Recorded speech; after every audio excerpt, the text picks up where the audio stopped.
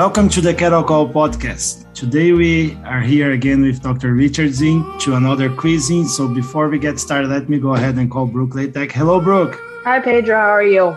Pretty good. How are you doing? I'm doing great, thank you. Is it a good time for a call? It's always a good time for a cattle call. Great. Thank you, Brooke. So, Brooke, what is the question that we have for Dr. Zink this month? So the question we have this month is related to mud. We know that feedlots experience mud through weather or the animals themselves. And one listener was wondering, what is the effect of mud in the feedlot on performance for cattle? Great. Hello, Dr. Zink. How are you? Doing good. Thank you. Yeah, so what are your perceptions and opinions about Brooke's question? Good morning, Pedro, Brooke. It's always fun to do this with you. Actually, it's a very good question, and surprisingly, as important as this question is, it has never really been addressed directly in any kind of scientific investigation. There's been some anecdotal type assessments on this, but the question is really very, very complicated. And I think that we need to understand that before I begin to share my opinion on the subject, that we need to understand that actually the effect of mud itself has received very, very little research attention. That's unfortunate. And I know that Pedro and Brooke are currently investigating this. So that's good, and I'm looking forward to seeing what kind of results we get from those studies. To begin with, let me just say that when we talk about heat stress, we're looking at an ambient condition where the animal is having difficulty removing the heat load that it has from its maintenance requirement, from tissue production, from the heat increment of the diet itself. And this is a tremendous heat load. And so as ambient conditions increase, become more severe, then the only option the animal has is to reduce its energy intake to reduce the heat load that it has to eliminate.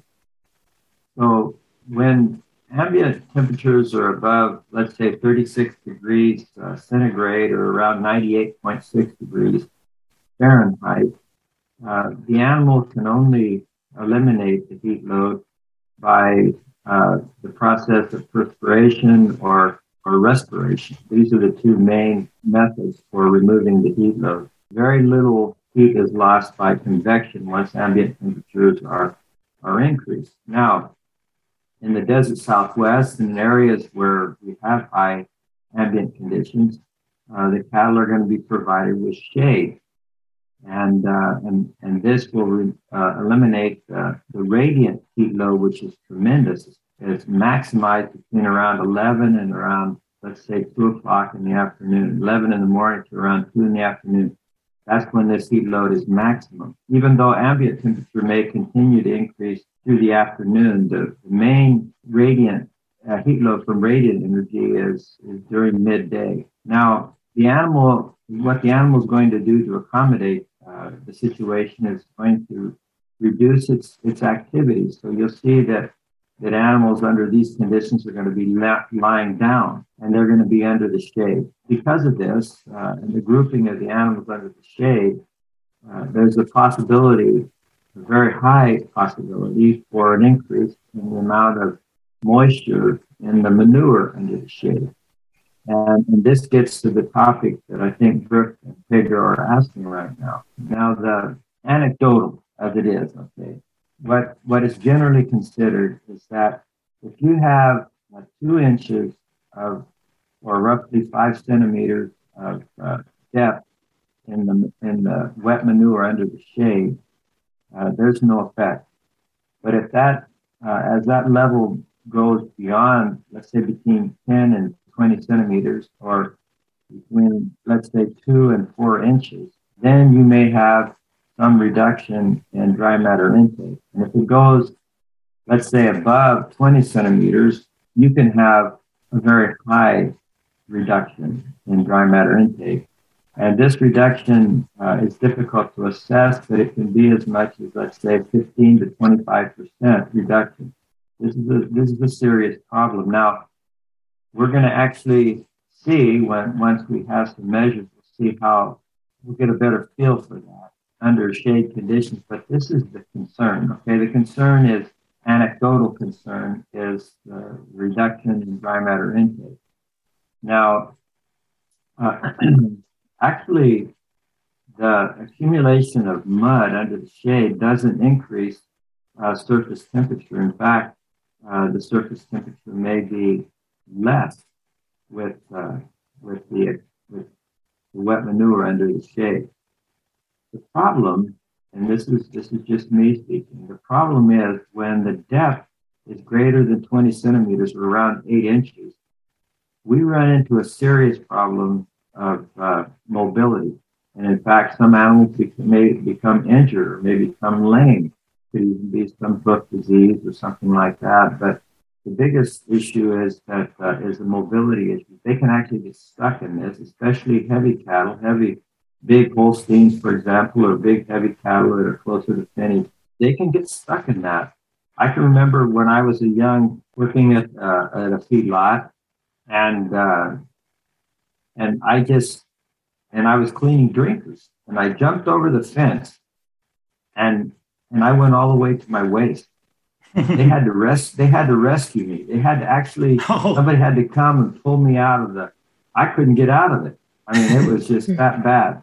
And that's the reason we like to put pads around the drinkers, pads around the feed bunk, anything to keep cattle from getting stuck or having difficulty moving around in those areas. So I'm going to say right off that a major problem is going to be, the issue has to do with lameness and dry matter intake or mobility. Cattle just are going to be more reluctant to try to get out and eat if depth is greater than, let's say, 8 inches, around 20 centimeters. Now, one of the problems that I have, and it makes it difficult for me to actually assess this without doing a study or something like that, is that the accumulation of mud is directly related to space under the shade. In other words, if you cannot separate the two issues, except for maybe a drinker overflowing or something like that floods the whole pen.